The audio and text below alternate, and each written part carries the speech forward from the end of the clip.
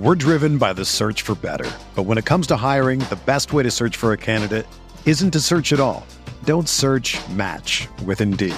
Indeed is your matching and hiring platform with over 350 million global monthly visitors, according to Indeed data, and a matching engine that helps you find quality candidates fast. Ditch the busy work. Use Indeed for scheduling, screening, and messaging so you can connect with candidates faster. Leveraging over 140 million qualifications and preferences every day, Indeed's matching engine is constantly learning from your preferences, so the more you use Indeed, the better it gets. Join more than 3.5 million businesses worldwide that use Indeed to hire great talent fast. And listeners of this show will get a $75 sponsored job credit to get your jobs more visibility at Indeed.com/Blue Wire. Just go to Indeed.com/Blue Wire right now and support our show by saying that you heard about Indeed on this podcast. That's Indeed.com/Blue Wire. Terms and conditions apply. Need to hire? You need Indeed.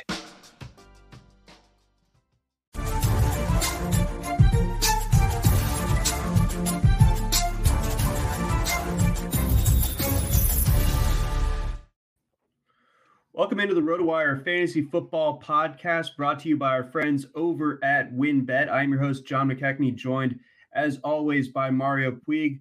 This time of year, always chaotic, a lot of people moving around. It's the holidays, travel, maybe not so much travel this year, but all sorts of just kind of chaos usually comes with us this time of year, but it's even crazier right now. I mean, we're into the second week of the fantasy football playoffs in a lot of leagues, and the horses that got you there, they might not be ready to ride anymore for the rest of this season, or for at least the rest of this week. At the very least, we have big name players going on the COVID list, seemingly left and right. Shortly before we jumped on, Mario, Dalvin Cook was placed on the COVID list. Looks like Alexander Mattison back to being that found gold in your pocket. So, I mean, what's kind of your reaction to this whirlwind news cycle that we've been dealing with? I mean, not just this week, the last couple of weeks, but it feels like it's really ramped up of late. Yeah, I have no real thoughts. It's just kind of, shapes, colors, sounds, and they're all meaningless to me. But we know when a guy goes on the COVID list, you have to find out who his backup is, just hope that they do something similar to what the starter did. And Madison would normally be a guy that I'd be pretty optimistic about. Like, I think he's a totally decent player. I think he can be a 3-down running back who gives you some volume, not explosiveness, but he can take up, a lot of the even the undesirable tasks. Like, he can take the short yardage, the pass blocking. He's just a guy who is not a problem for an offense. And so when he's the only guy in town, he can take every snap in a game normally, but I don't know what he can do coming right off of, I assume it was I guess it was a test positive kind of deal, because he was out 10 days and he's not vaccinated.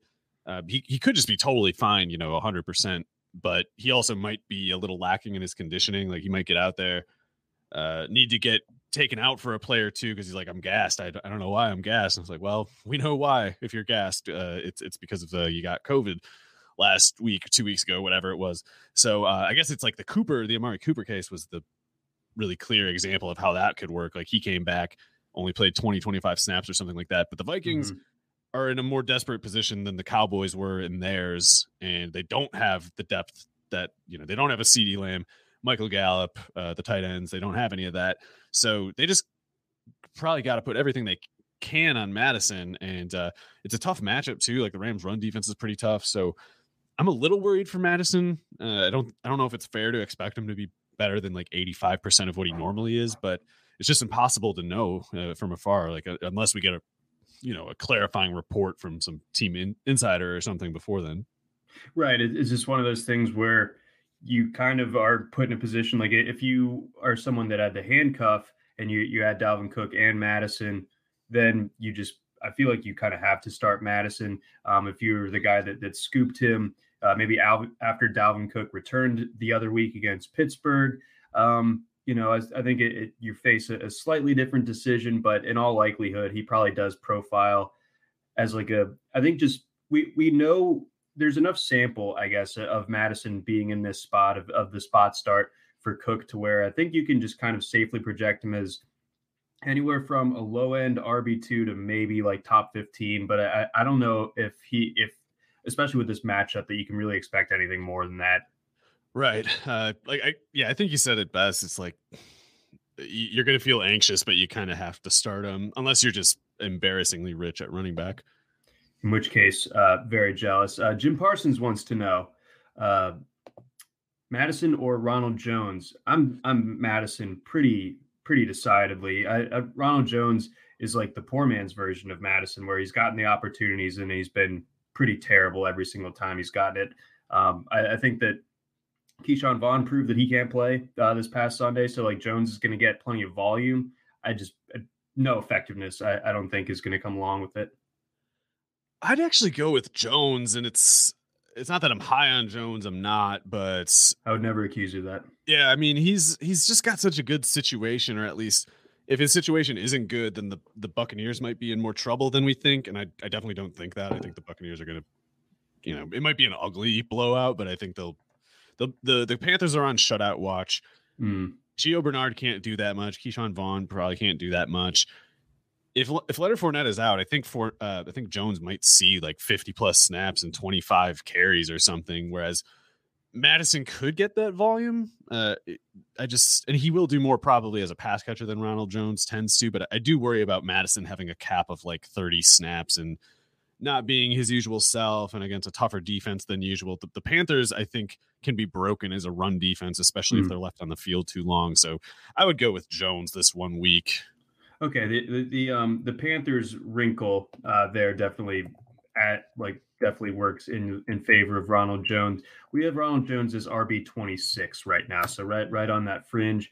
We haven't quite accounted for the Dalvin Cook news on the value meter just yet, so we'll know RotoWire's the company line on Alexander Madison soon enough. But a split decision as far as that one goes. Jim, sorry to break it to you that way.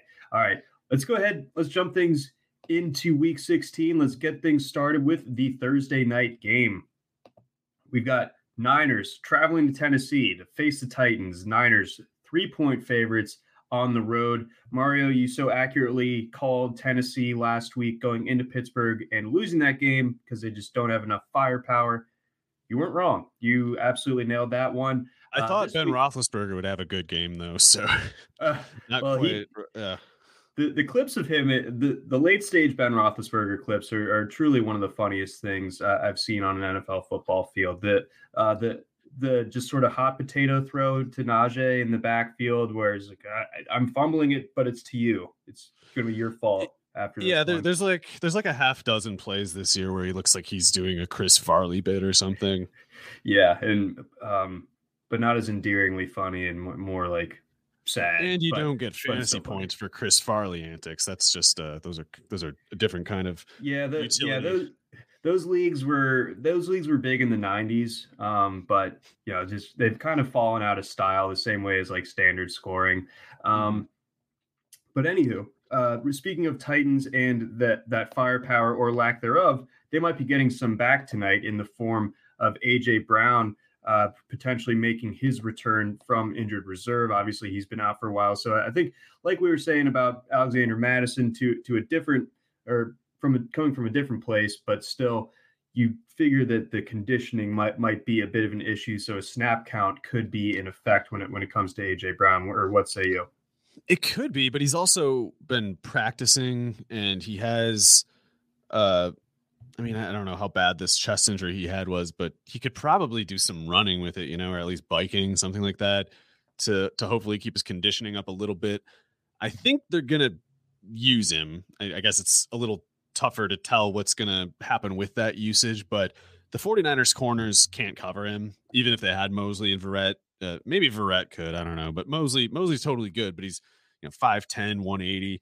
He's literally like 45 pounds lighter than AJ Brown, and AJ Brown's probably about as fast as him. So you're talking to backups of those guys, they can't cover him. It needs to be for the 49ers to stop AJ Brown. They need Bosa, Armstead, whoever, to get to Tannehill before AJ Brown can complete his route. And that's totally possible, especially with Taylor Lewan, Roger Saffold both out. So I'm pretty concerned for the Tennessee offense overall. And I guess if we're talking recent contributors that I'm worried about, it's definitely Deontay Foreman, because the Titans will try to get him going. They have to try. And if they somehow win this game, then Foreman probably did pretty decent for himself.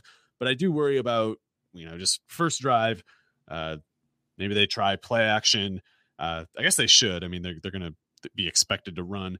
But if they go play action, you worry about Bosa getting there about the time that the fake handoff is done. Like, it might not be much longer than that Tannehill has to get rid of it. And that just doesn't really suit him. Like, he needs that play action setup. He needs to have a chance to guess where the defensive matchups, the defensive assignments are before the snap, so that when he comes off that play action, he knows what, his 3 multiple choices are, and it's easy enough to figure out that way. But when it's just, a hail of bullets after the snap, and he's got to figure out where to go and figure it all out with all this fire incoming, that's tough for any quarterback. That's the elite quarterbacks who can manage and thrive in those situations. He's definitely not that. Even if he had a better offensive line than this, he's definitely not that. So I think AJ Brown and maybe Julio Jones get some production here, if only because it's one of those things, like if Tannehill throws for 220 yards, even, it's easy to imagine AJ Brown getting 90 of those and Julio like 70, and some combination of Westbrook and Ferkser and whatever the running backs combining for something like 40 yards. So Julio and AJ Brown in single game slates are still pretty compelling to me. And even a guy like Jeremy McNichols, he's so cheap and he might catch 5 passes or something like that. So on DraftKings, he's kind of interesting. But generally, I am only vaguely hopeful for AJ Brown as far as the Titans side. Yeah, I'm with you there. I can't see it with Julio Jones anymore. It's too bad. Obviously, one of the best receivers ever, but if you can't play, it doesn't even matter what you are, Yeah, exactly. So, this could be a little bit ugly on the Titans side, even with AJ Brown likely coming back and hopefully playing well in that return. On the Niners side of things, obviously we got some fantasy relevant guys to go there. Like, do you think Jimmy G is someone that you can start this week, especially in light of the quarterback crop being lightened up a little bit? Lamar Jackson looking shaky, Taysom Hill being sidelined. Like, the quarterback landscape has kind of pushed Jimmy G into fantasy relevance again. Yeah, and it is tougher to run on the Titans than it is to throw on them. So not that I think Garoppolo is good or playing that well, but he might not need to. Like we've seen in the past, he doesn't necessarily need to be productive in fantasy. And I mean, it's you got Debo getting all those carries. It's almost like Debo's more of a threat to Debo's rushing usage is more of a threat to Garoppolo's production than Garoppolo playing. Yeah, so only poorly. They could be those pop passes, so they still count as Garoppolo complete. Do those handoffs where you reach a little tiny bit more forward, so we can call that a great pass by Jimmy once again. Look at the accuracy. Let's see. Looking elsewhere, this does kind of dovetail with another question from our listener Jim. So we have a quintet of running backs to choose from here. Ronald Jones, Miles Sanders, Chase Edmonds, James Conner, or Jeffrey Wilson tonight. Or I guess not tonight. Wilson plays tonight though from this game. That's pretty tough. The Eagles actually has Sanders as its number one of that group. What say you? Yeah, I think for me it's between Sanders and Jones, and I guess Sanders actually starts for his team, so I also expect the Eagles to throttle the Giants this time around rather than a 17-17 snooze fest or whatever it was last time. Yeah, that was a strange one a few weeks back. Yeah, I think that they get revenge in their home stadium there. Our guy Marcos Valdez, comments on here pretty regularly, so shout out to him. Start 2 in the half-point PPR: Cordarrelle Patterson, Ronald Jones, Madison, CEH, or Justin Jackson, assuming that Eckler is out. Well, that's a good group of guys to be picking from. I'm definitely going with Cordarrelle in one of those, and for me, Jones, Edwards-Helaire, Jackson are all close in the event that Eckler is out, but I don't know what we can take for granted with Eckler, and even if Eckler's out, I don't think Jackson plays more than like 30 snaps in a game, whereas not that it's a guarantee that Edwards-Helaire does, but I like his chances better, and certainly I like Jones's chances better. So I would choose from Jones and Clyde Edwards-Helaire. I think even if Eckler is out, but I don't hate Jackson if Eckler is out. I do hate Jackson if Eckler is in, though. Sure. Yeah, at that point, he's probably not going to do a ton, assuming Eckler's back, but we'll have to wait on reports there. So Patterson and then Jones, is that the play? I mean, Clyde Edwards-Helaire doesn't have a terrible matchup himself. Is he injured or something? Is there some sort of concern with him? I kind of lean Clyde Edwards-Helaire. What he always is, just like, it should make sense, but it never ends up working out as well as you'd hope. I think the one game samples are leaving everybody tilting. I think Clyde Edwards-Helaire's peripherals are actually totally good. So Arrowhead does have a way of grounding opposing offenses, and it's not like if Pittsburgh has the offense they've had lately, there's no need for Mahomes to throw it 40 times or anything. So, yeah, it's close, but I would probably go Clyde Edwards-Helaire, but I also like Jones a lot more than I expected I would this week. Okay, interesting. And for the record, our value meter has CEH as RB7 for this week. So that's not nothing. Let's keep rolling. Let's get on to Saturday, Christmas Day slate. The Browns going up against the Packers. This one at Lambeau Field. 7.5-point favorites are the Packers in this one. I just watched the Packers with my own two eyes on Sunday in person. Watched them beat my beloved Ravens with Tyler Huntley. Valiant effort, only losing by a point. However, the Packers just continue to roll on. That offense, is just so deadly, and the defense is solid as well. This is probably the best Packers team of like the last couple that have made the NFC Championship and obviously not quite advanced to the Super Bowl. I really like the way that they're playing of late. I think that this line is correct. I think that we could definitely be in line for a pretty lopsided game here at Lambeau. Yeah, I don't know how the Browns make it that close unless Nick Chubb can take over any game, and he is kind of due for one of his berserker moments. So maybe he can do that. We're certainly not the people who are going to count that out, but what I am willing to count out is the possibility of any Browns quarterback playing well, and that includes Baker Mayfield. Like I don't care. Jair Alexander is still not back, but that's that for me is just the distinction between absolutely no hope whatsoever for the Browns passing game versus just very little hope. And I don't have much hope even against Russell Douglas and Eric Stokes as the top two corners. So if Rodgers has a bad game, that makes the Chubb usage more assured, but I don't see how Rodgers has a bad game here. It would have to just be kind of like a choke kind of thing. Like at home, he doesn't really do that. No, he doesn't. He's going to put on, it's Christmas. It's going to work out. And I think he's just going to get tons of opportunities because I don't think that there's a way that Cleveland sustains drives. Like I think you could have like the Nick Chubb hits a big play type of scenarios, but I mean, that offensive line is so ragtag at this stage. After losing Conklin, having a couple of guys on the COVID list, it's just so brutal as far as that. I just don't see them sustaining possessions at all. So we're just going to have Rodgers getting so many bites at the apple that, I don't really see him struggling necessarily. And I think that this, as a result, could turn into like an Aaron Jones, A.J. Dillon game late in the second half when they kind of have it on ice. Yeah, and I'm not an expert on the Browns defense exactly, but I think they tend to be kind of vanilla in their schemes, kind of just playing like one-on-one beat your guy kind of play.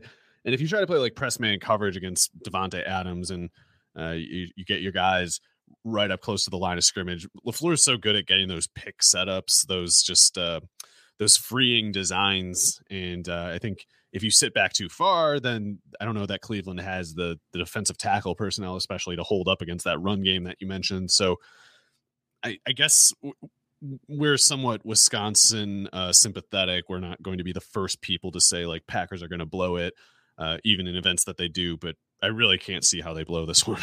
No, it has everything to do with both teams. I don't believe in this iteration of Cleveland with everything that's happened to them this year. I think maybe coming into the season, if this was the same unit that was playing against the Chiefs in week one and looking impressive, then I give them more of a puncher's chance. But like with everything that's gone on with them this season, heading into week 16 against what is, in my opinion, the best team in football, I don't really see it. And that's interesting you bring up the Browns' kind of reliance on just winning with talent. Baltimore obviously was super shorthanded on defense last week, but they threw all sorts of double teams at Devontae Adams, and he still found a way to score a touchdown. He's ridiculous. Yeah, you have to kind of just like crowd the whole field and hope you can rush Rodgers so that he doesn't have time to improvise. And Garrett tends to take away that time, but they can also just give a lot of help over there. And I don't know if the Browns have any other hope on defense. It's like Garrett is on defense what Chubb is to their offense. If both of those guys don't have borderline heroic games, then I think Packers cover this one. One more fantasy question from the Packers side of things. So with Marquez Valdes-Scantling going on the COVID list, is there a depth option in this passing game you like? Do we know for sure if Valdes-Scantling is available? Like, I guess if he's unvaccinated, it's obviously worse. But I couldn't find comment either way, so I don't know if there was a line. Yeah, he just was added to the list as of Tuesday.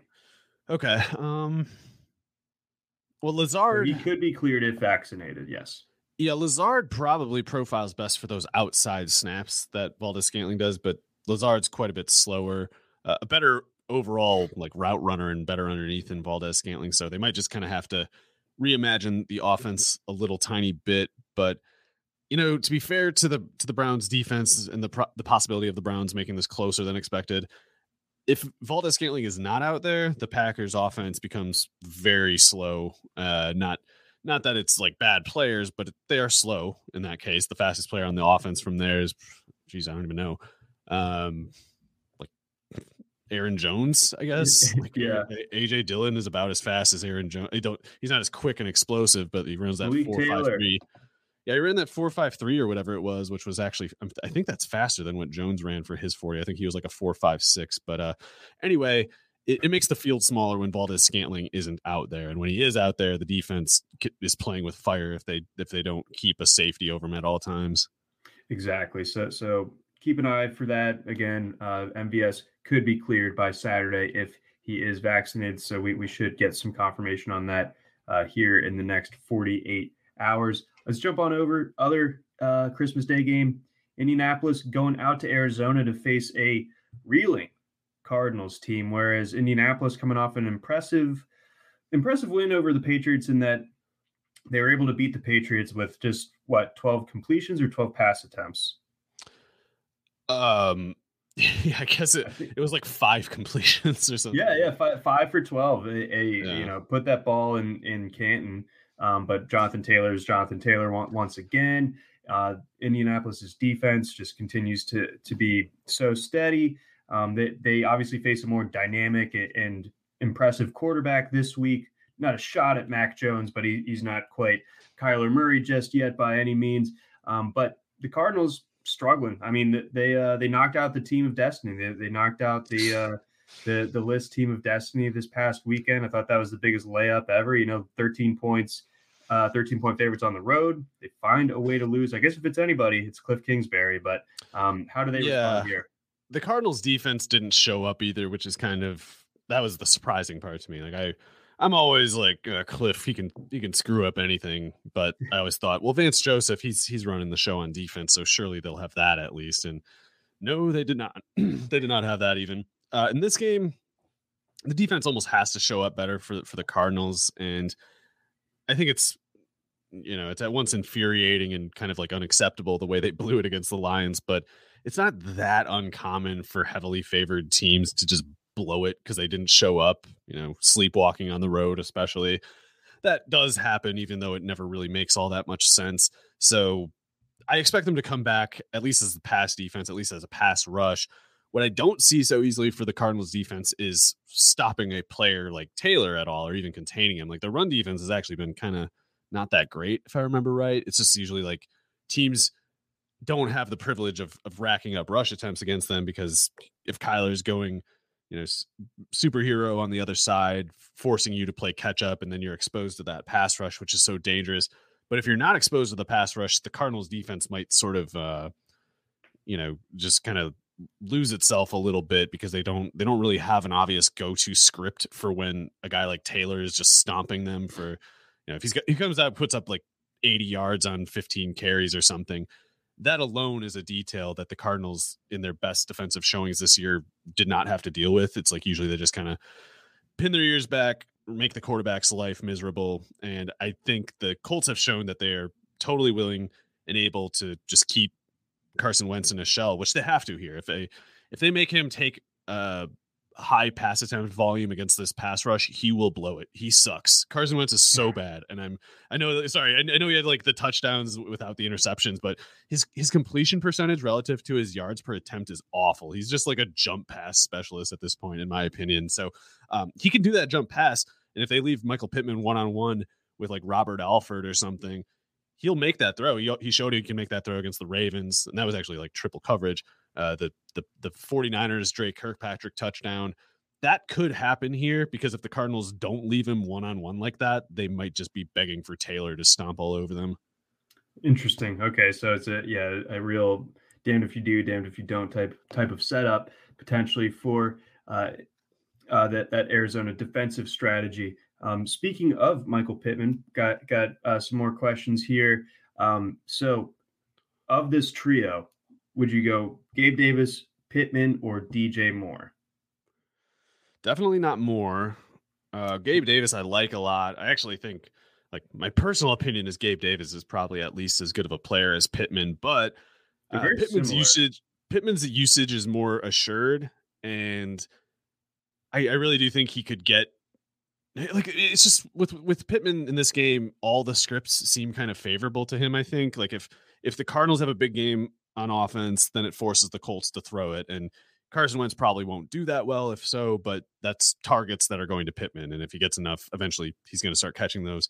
And even if it's a script where the Cardinals struggle on defense and, you know, Taylor's just kind of putting the chokehold on them right away, then they're going to leave that one-on-one matchup eventually, and then he can win that even if he's not even getting open a little bit. So I think Pittman's in a really high floor, high ceiling spot, because there's also the chance that the Cardinals do well on offense, raise the tempo of the whole game, and you get just kind of the best of all factors with Pittman there. Whereas Davis, I don't know, it's like Foxborough wasn't a problem for Allen last year, but they're not as good. The Buffalo offense is not as good this year. The Patriots defense is better this year. It's not in a dome like the Arizona game is. So I lean Pittman there, even though I like Davis plenty. Okay. All right. That's a good rationale there. I was definitely torn on that because Davis has just been delivering so much of late. Always has. I almost feel like at a certain point, like the question is, you know, like who's the third guy that you could be, you know, benching instead of having to bench Gabriel Davis, because I almost want to do anything I can to get him into my lineup. But yeah, I think just the way things project out, definitely like Pittman of that scenario. Before we get to our next game, we got a message from our friends over at Blue Wire. We're driven by the search for better. But when it comes to hiring, the best way to search for a candidate isn't to search at all. Don't search, match with Indeed. Indeed is your matching and hiring platform with over 350 million global monthly visitors, according to Indeed data, and a matching engine that helps you find quality candidates fast. Ditch the busy work. Use Indeed for scheduling, screening, and messaging so you can connect with candidates faster. Leveraging over 140 million qualifications and preferences every day, Indeed's matching engine is constantly learning from your preferences, so the more you use Indeed, the better it gets. Join more than 3.5 million businesses worldwide that use Indeed to hire great talent fast. And listeners of this show will get a $75 sponsored job credit to get your jobs more visibility at Indeed.com/Blue Wire. Just go to Indeed.com/Blue Wire right now and support our show by saying that you heard about Indeed on this podcast. That's Indeed.com/Blue Wire.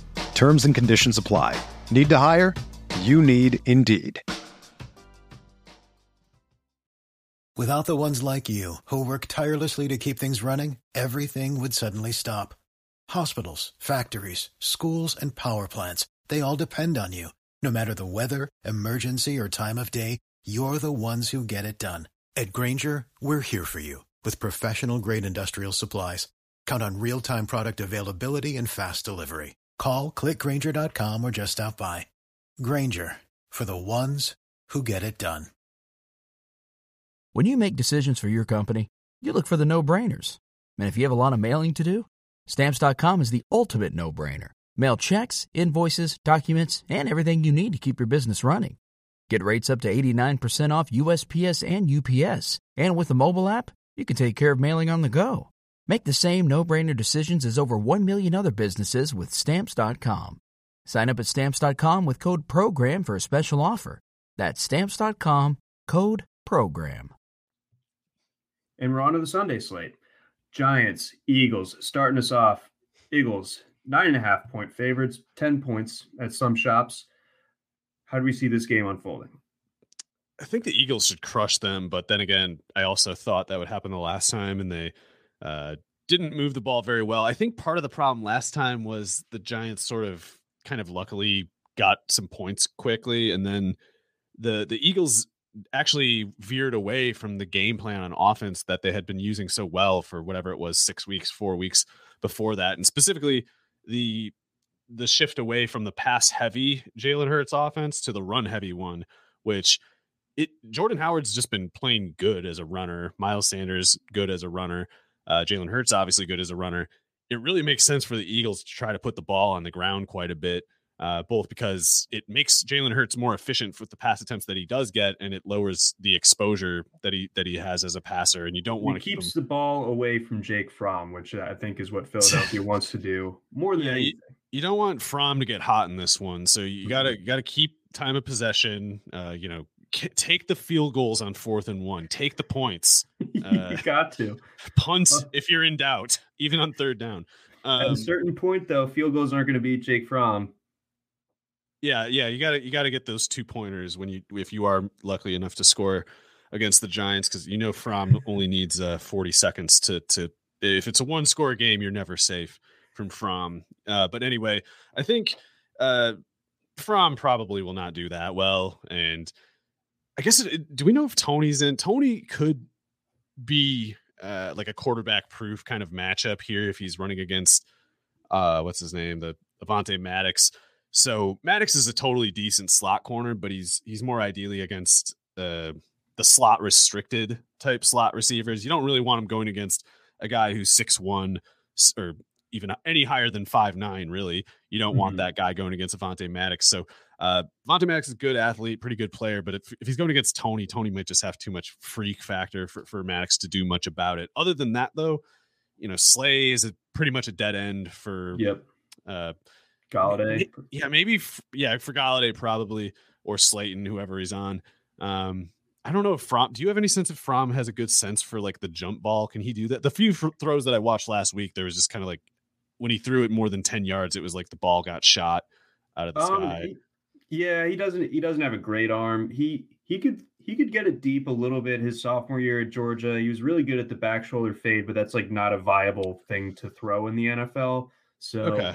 It's sort of what he's good at doesn't really exist. If Slay is on Galladay, then if Fromm is going to get it to Galladay, he basically needs to throw it to him even when he's covered and put it in a spot where only Galladay can get it. So that all seems like a lot to me. It seems like a lot of conditions that need to be met. So yeah, that takes some like reps with the receiver to find out where he likes it. And I just don't really think that Fromm has had that amount of time. Like I'm not saying that Fromm is good or anything, but there are things smart at least that comes with reps, Yeah, he's smart, and he's probably got good accuracy if he's not throwing to a problematic like velocity and angle or something. But anyway, the Eagles offense should be able to run over the Giants. In the last game, I think the Eagles only fell behind and only found themselves in a difficult spot because they didn't run. They abandoned the run when they were down like 6 points. It was stupid. This time, I think they would have to almost try to fall behind, and I think they won't spook themselves into abandoning the run. So I think they kind of just roll here. I tend to agree. Yeah, I really like the Eagles in this spot. Do you think that the short week helps the Giants at all, or not especially? Or short week for Philly? Not really, just because normally the short week kind of makes you less viable as a passing offense, and that's worse. That's more painful if you can't run, but the Eagles should be able to run at will here. Okay. All right. Good to know. Wanted to iron out that last detail. Got a question from RotoWire legend, Paul Bruno. Hey, Paul. Paul. Merry Christmas. Paul wants to know a ranking of these three running backs: Aaron Jones, Josh Jacobs, and James Conner. I think I put James Conner last, dealing with that heel. Edmonds is back. He's going to need to score a couple of touchdowns, I think, because I don't know if he's going to get the same workload. I put Jacobs second of that group, and I think Jones is a top 5 back overall this week. Yeah, for me too. It's between Jacobs and Conner, and I love Conner as a player, but I don't know what to make of his health. And Jacobs is getting so many targets because of the dysfunction of the Vegas offense overall, and yet the Denver offense with Locke could be so impotent that even the Raiders can't fall behind, and maybe they'll get Jacobs, 20 carries and 4 catches or something like that. So Jacobs can have a bad game from scrimmage and still do pretty well in fantasy here. Yeah, it could get some short fields provided by that very same guy, Drew Lock. We just need the Raiders defense to not steal any of those Lock turnovers for their own touchdowns. We need Jacobs to get one of those. Yep. Do the honorable thing, Raiders defense, fall down at the 1, let Jacobs punch that baby in. All right, let's move on over next game. And again, thanks for the question, Paul. Got a good one here. We touched on it earlier on in the show with the Dalvin Cook news, but we got the Vikings 3-point home underdogs against the Rams, who are also playing on that short week. I guess both these teams are, to obviously varying extents, with the Rams having last played on Tuesday and the Vikings having played Monday night. Yeah. I don't know what to make of this one exactly. I like the chances of the Vikings to get the upset, maybe, just because I don't really trust the Rams to run that well in this setting, and I don't trust Stafford exactly. Like, I don't know if he's hurt or if there's some kind of rhythm issue. Like, I don't know if he's still even now kind of getting comfortable in the system.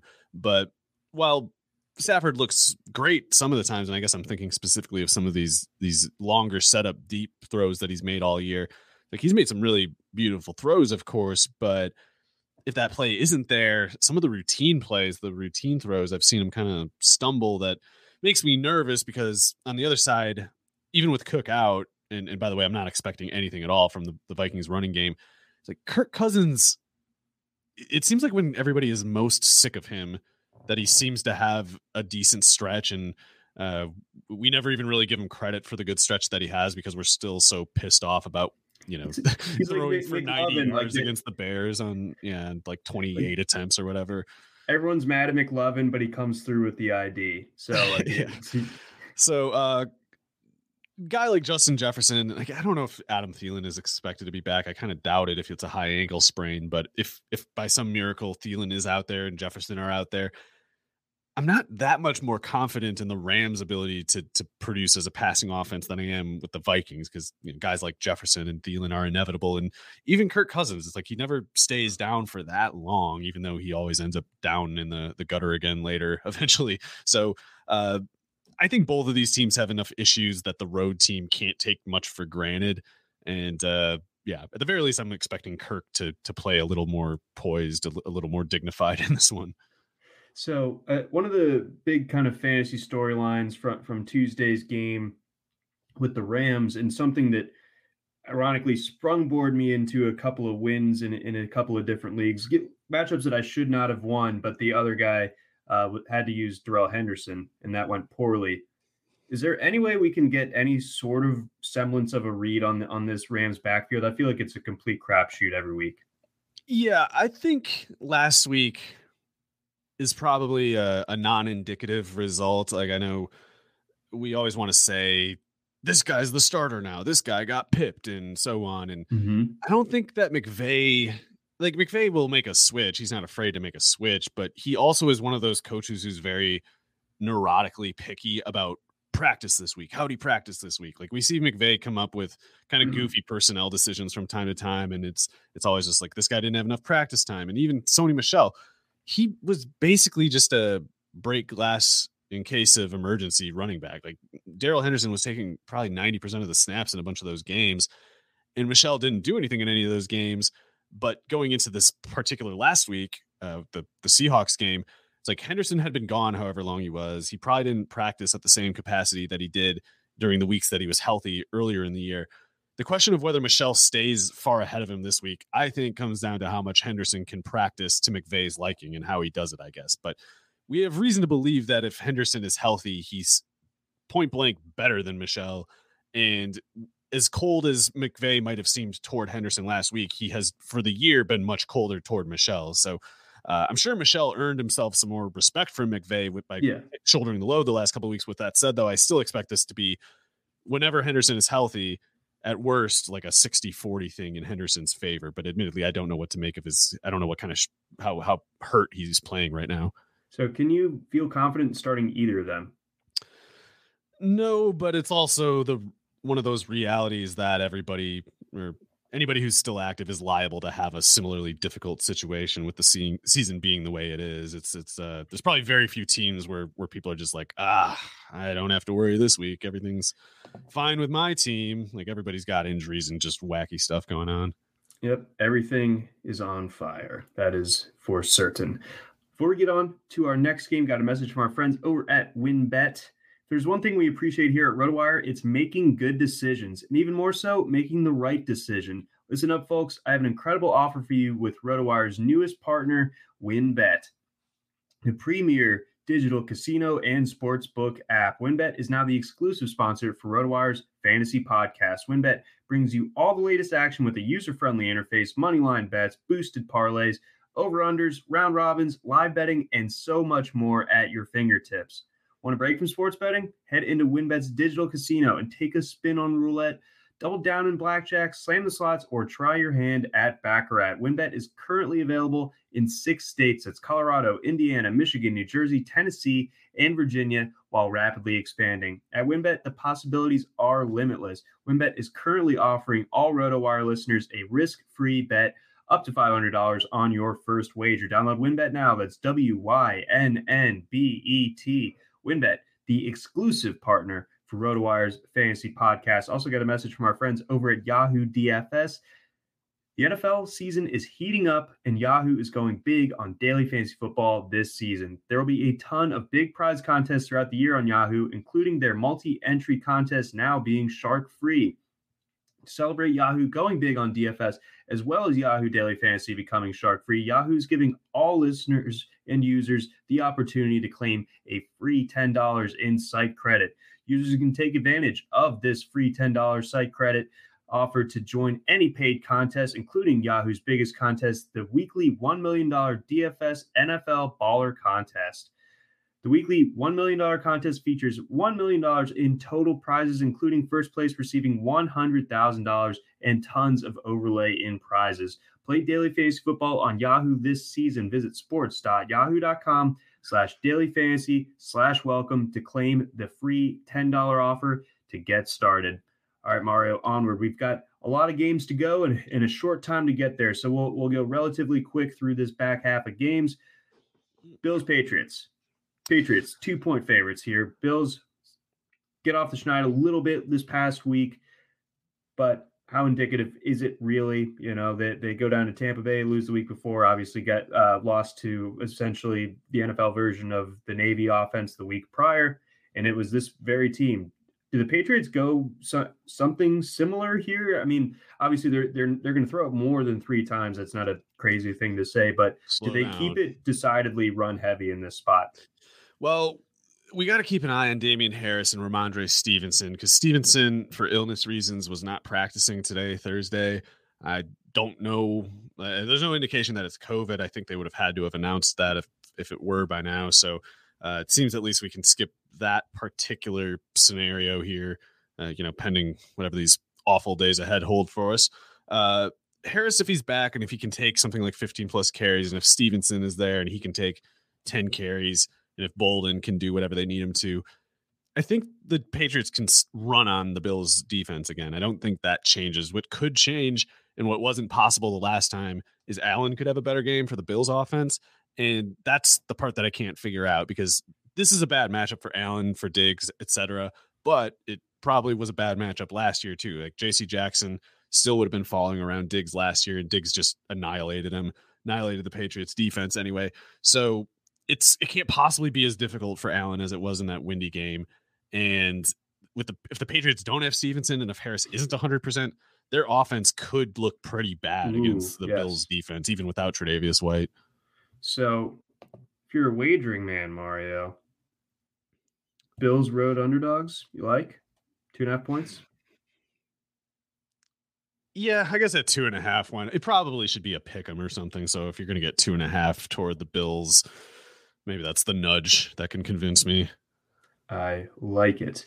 All right. So again, keep an eye on those Patriots running backs and their status going into this one, because they are the key to that Patriots offense, it seems like. Let's keep rolling. Talked about this one earlier, talked about Ronald Jones a little bit earlier, but the Bucs 10-point favorites on the road in this spot. The Bucs just got shut out. Tom Brady, first time getting shut out since he was in his 20s, doing all sorts of demonstrative, hilarious things that really entertain me. On Sunday nights, smashing the Microsoft Surface. I'm using Microsoft Surface right now. It's a fun piece of machinery. All sorts of that stuff. But then also the receiver attrition just being absolutely brutal. Obviously, we lose Chris Godwin for the year. Mike Evans going to be sidelined. Antonio Brown coming back. Some of these younger guys, especially when it comes to a quarterback as finicky as Brady is, we like the talents of guys like Jalen Darden or Tyler Johnson or Scotty Miller still kicking around. I think he's kind of messed up. I think he's still hurt or something because he hasn't been able to do anything lately. But it's just, does Brady prefer any of these guys? Is there any value to be gleaned from some of these younger, maybe lesser known to the fantasy community type of running or receivers, or is it really just going to be the AB and Gronk show this week? I think it could be the AB and Gronk show. Maybe OJ Howard somehow gets involved. I still don't understand why that guy doesn't just get wide receiver reps sometimes. He is literally, or maybe he's not literally faster than Mike Evans, but he did run a faster 40. So he's a freak. I'd like to see him get some more chances, but at the very least, Cameron Brate ran a lot of slot snaps, especially earlier in the year, had nothing to show for it. I don't know why. I don't know if he's just kind of a bum now or if he just had bad luck, but he could do a lot of the slot looks. You might see Antonio Brown out wide, Gronk at tight end, Johnson or Miller, I guess, at the other outside spot. They've been giving Darden a few kind of like gadgety type plays, and it hasn't really worked. I like Darden plenty, but he does have certain limitations, being only 5'8", 180 at most. But he is legitimately fast. He is legitimately quick. He was super productive at North Texas. So I don't really want to bet against him if he's getting the chance, but I do worry that Tampa, especially because this is a road game and because the Carolina pass rush has been pretty lively this year, I think they want to get this win, stop the bleeding and get out. Yeah. And I think that means Ronald Jones is getting 25 carries or something like that. Maybe it doesn't go that far, but because the Carolina offense is so dead and just non-negotiably never going to do anything, I think that Ronald Jones can carry the Tampa Bay offense, as insane as that sounds. Not what I expected coming into the year to hear. Normally that is not the case at all, but if you're going against a team with no offense, Keyshawn Vaughn could probably do it if they actually asked him.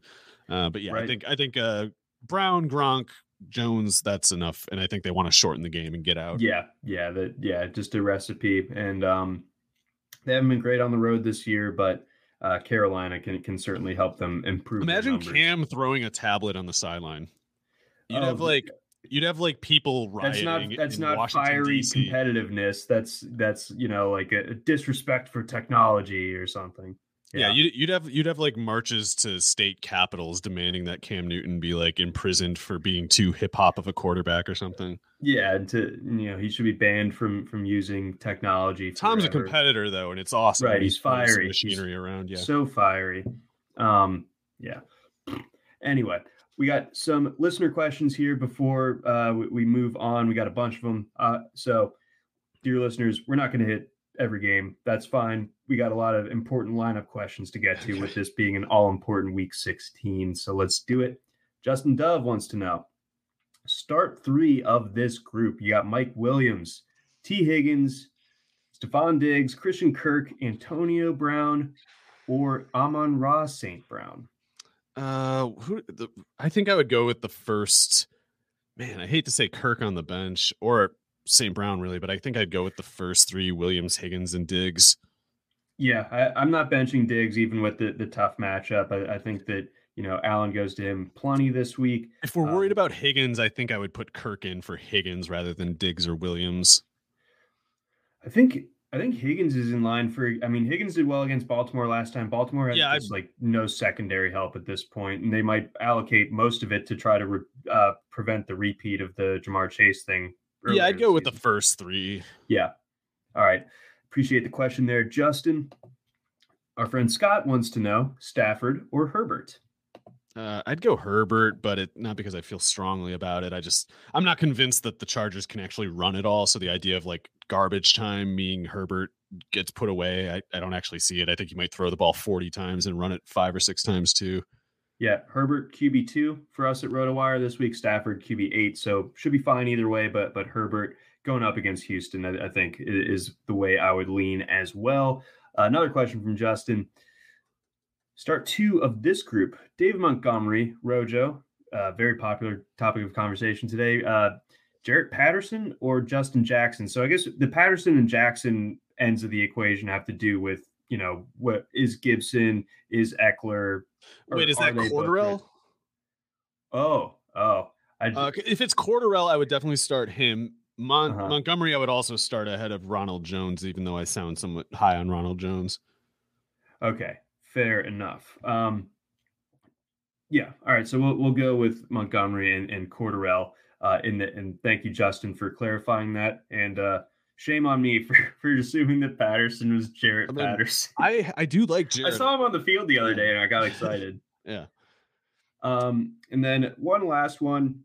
Jonathan wants to know if it's worthwhile to pick up Cam Akers. I think they activated him off of reserve or designated him to return. He's not playing with an Achilles rupture, in my opinion. It's out of the question. He's just, if he does, it's not going to be until week 18. It's not going to be more than. And he'll get hurt again. Yeah, he's going to get hurt if they do that. That's insane. They should just deactivate him. Yeah, so that's a hard no there, Jonathan. But thank you for asking. Always, might be a buy in dynasty if he's cheap enough. That's true. We don't know what the market for guys like him is going to look like, or Dobbins. His injury a little bit different than Dobbins, of course, but we got robbed of so many good running back seasons this year, and my best ball portfolio suffered dearly as a result. Anywho, all right, this week's Super Bowl: Jaguars, Jets, 1 point home underdogs. So if I'm reading covers.com correctly, the Jets opened as 2-point favorites. Now it's a pick 'em, even though only 24% of the public has been betting volume wise on the Jaguars. I like the Jaguars side even before I knew that, but seeing some outsized bets on them makes me even more stupidly eager to take up their side of it. Okay. All right. We don't need to labor onto this game too much more. Good to see James Robinson actually getting used. Catch the passes this week, James. Catch the ball. Catch them. It'll be great. You can do this. We believe in you. Yeah. Lions, Falcons, 5.5 point favorites. Yeah, Goff's doing a good job. I can't deny him credit, but I also don't know how he keeps it up quite as much. And meanwhile, Matt Ryan normally is liable to throw for under 150 yards on this team. It's not his fault. The offensive line sucks, but I don't know if the Lions can make them pay for that fact. So asking a lot for 4.5, 5.5 points, but I think Cordarrelle and Pitts could both go nuts, and even Russell Gage is producing lately. So either it's a shootout and both sides are scoring, or I think the Falcons do cover that. I just worry that like the Falcons, any sort of home field advantage that you would normally assign to a given team, the Falcons just simply don't have it. Yeah, there might be more fans from a third team that is not playing at this game than Lions or Falcons fans. Yeah, there's just going to be a lot of Alabama fans for like no reason at that game. Yeah. So, just to be like, this is our house. We're taking over Georgia. Believe me, I saw that firsthand a few weeks ago. Still reeling from that one, but that's a different show, different discussion. Let's keep it rolling. We got Chargers, Texans. Not a ton to see here, I imagine.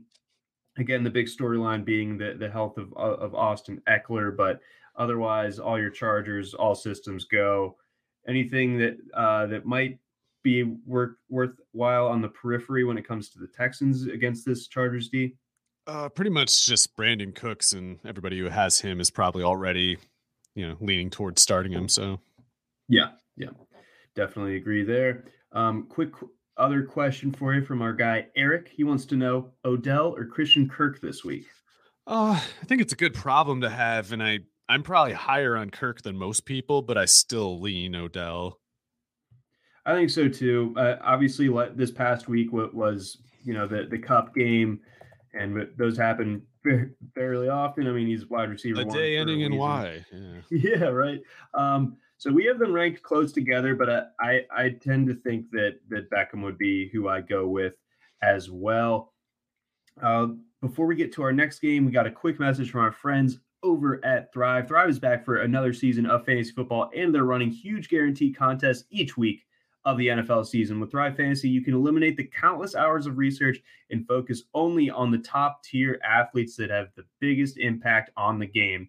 Sign up today and get a free 6-month RotoWire subscription. Here's how you claim your free RotoWire subscription. First, visit rotowire.com/thrive. Second, deposit a minimum of $10 and receive a 100% deposit bonus up to $100. And third, play in your first paid contest and receive a free 6-month RotoWire subscription. So again, head on over to rotowire.com/thrive. All right, Ravens, Bengals, 3-point favorites in this one. This game taking place in Cincinnati. Yeah, I got to take the Bengals. I don't think the Ravens have enough of a team left. It's bad, man. Not enjoying it. Hurts. It's not good. Joe Mixon gets back on track. I don't know. Higgins and Chase could both have good games too. I don't see much resistance other than, the fire of the Ravens, which I expect to burn out after 1 or 2 quarters. Yeah. And Mixon looks like he was a full participant Wednesday in practice, so should be fine.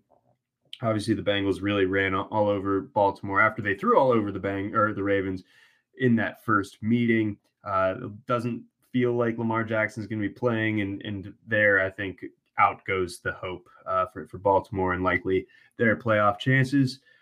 Bears, Seahawks. Bears 6.5-point dogs on the road.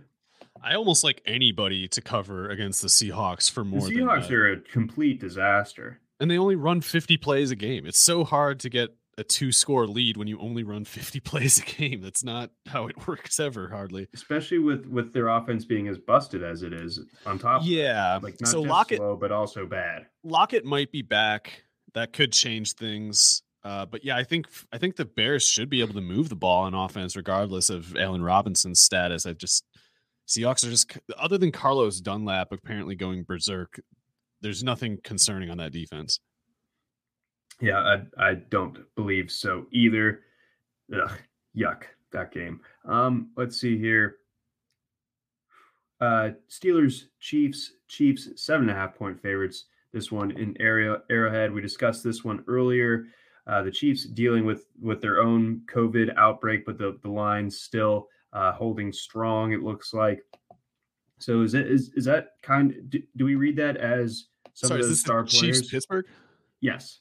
It looks on covers they're saying it's down to 7.5, but that's also with the public kind of flocking toward the Steelers. So we'll see if that moves back at all. Unless Ben Roethlisberger, for some inexplicable reason, gets better going to Arrowhead, and other than apparently Justin Herbert, I've never heard of that happening. Chiefs defense is playing a lot better lately. As long as they have Chris Jones out there and I don't know, 2 of their starting corners out there, I kind of like them to cover that 7.5. 10.5 is a little different. Okay. I didn't mean, did I say 10.5? I meant like or DraftKings has it at 7.5, I think. Well, it opened at 10.5. Sorry, I was confused because I thought, holding at 7.5. But yeah, the Chiefs defense is playing quite a bit better lately. And, Chris Jones versus that offensive line, better offensive lines have been wrecked by that guy. Yeah, exactly. That's not a good offensive line. It's not Chris Jones not going to be a good problem to have if you're Pittsburgh in that one. So that could be a huge deciding factor. Let's see. Broncos, Raiders. This one kind of split as far as which book you're looking at as to who the actual favorite is in this one. But I imagine that the Broncos are in some trouble here with the quarterback switch / downgrade, but this one being in Vegas as well. What say you? I got no feel for this one, but I think the Broncos can run. Both teams might be able to run, but the Broncos, I think you feel a little better about. And Denver pass defense is really good. They're playing better lately, probably. So I worry that if Carr has one of his, less than 200-yard games, Josh Jacobs will be good in fantasy just because he gets so much usage. But like Josh Jacobs could have 20 carries for 80 yards and a touchdown and 4 catches for 20 yards or whatever. And the Broncos could still win by a touchdown. So I just don't see how the Raiders move the ball, even though I don't quite see how, other than on the ground, the Broncos do either. Yeah, we got a low total in that one, 41.5. Quick 30-second thoughts on football team versus the Cowboys, the rematch. Obviously, the Cowboys really took it to Washington a few weeks ago in the nation's capital of Landover, Maryland. What happens in this one down in Jerry World? Dallas defense just looks relentless right now. They got real talent. Randy Gregory really rushes the passer. Diggs going to keep jumping routes. Jordan Lewis is doing pretty good. I don't know what you can add about Micah Parsons, but Washington is just obliterated right now. Yeah, there's so much turmoil going on there and all the injuries and COVID there with Washington. I think that the Cowboys kind of start to see that their path to getting a pretty high seed in the playoffs. And I think they take advantage of it here. And then we would be remiss if we didn't talk about Ian Book and the New Orleans Saints going up against the Miami Dolphins, the red hot Miami Dolphins, Monday night. Yeah, I don't think Book is any good. He's athletic. He can run a little bit, and maybe he's as good as 4-fingered Taysom Hill as a passer. But he had to chase Claypool and Boykin and Kmet there at Notre Dame, so he had a lot of help, and his numbers were still kind of topsy-turvy, like a lot of touchdowns, but also a lot of incomplete passes. Yeah, Ian Book just doesn't have NFL caliber tools. Like we also don't very know good college player, but he's just not, and he doesn't have the Taysom Hill like kind of not cheat code necessarily, but that Hill is like a 4.4 guy and Book is like a 4.7 guy. So, but yeah, Dolphins blitz a lot. If those tackles can't give Book all day to throw, it could get ugly. Yeah, I just don't see that go. It could get ugly on both sides. It might be a 9-0 win for the Saints again. Yeah, I feel like the mothership is not going to enjoy that this is the game that they're going to be showing everybody on Monday night. The nation getting treated to Ian Book versus Tua. Was that a playoff game at one point? I don't think so. I think Notre Dame had to play against Clemson when Book was there. Anywho, but I digress. But Mario, that's going to wrap it up for this edition of the RotoWire Fantasy Football Podcast, again brought to you by our friends over at WynnBET. Good luck to everyone in their playoff matchups this week. Happy holidays. Enjoy the weekend of football. We get Thursday, Saturday, Sunday, and Monday football this week. It will be a treat. Thanks for listening. RotoWire today, free for 10 days. Get our premium tools, rankings, analysis, and breaking news alerts. No credit card required. Go to rotowire.com/try.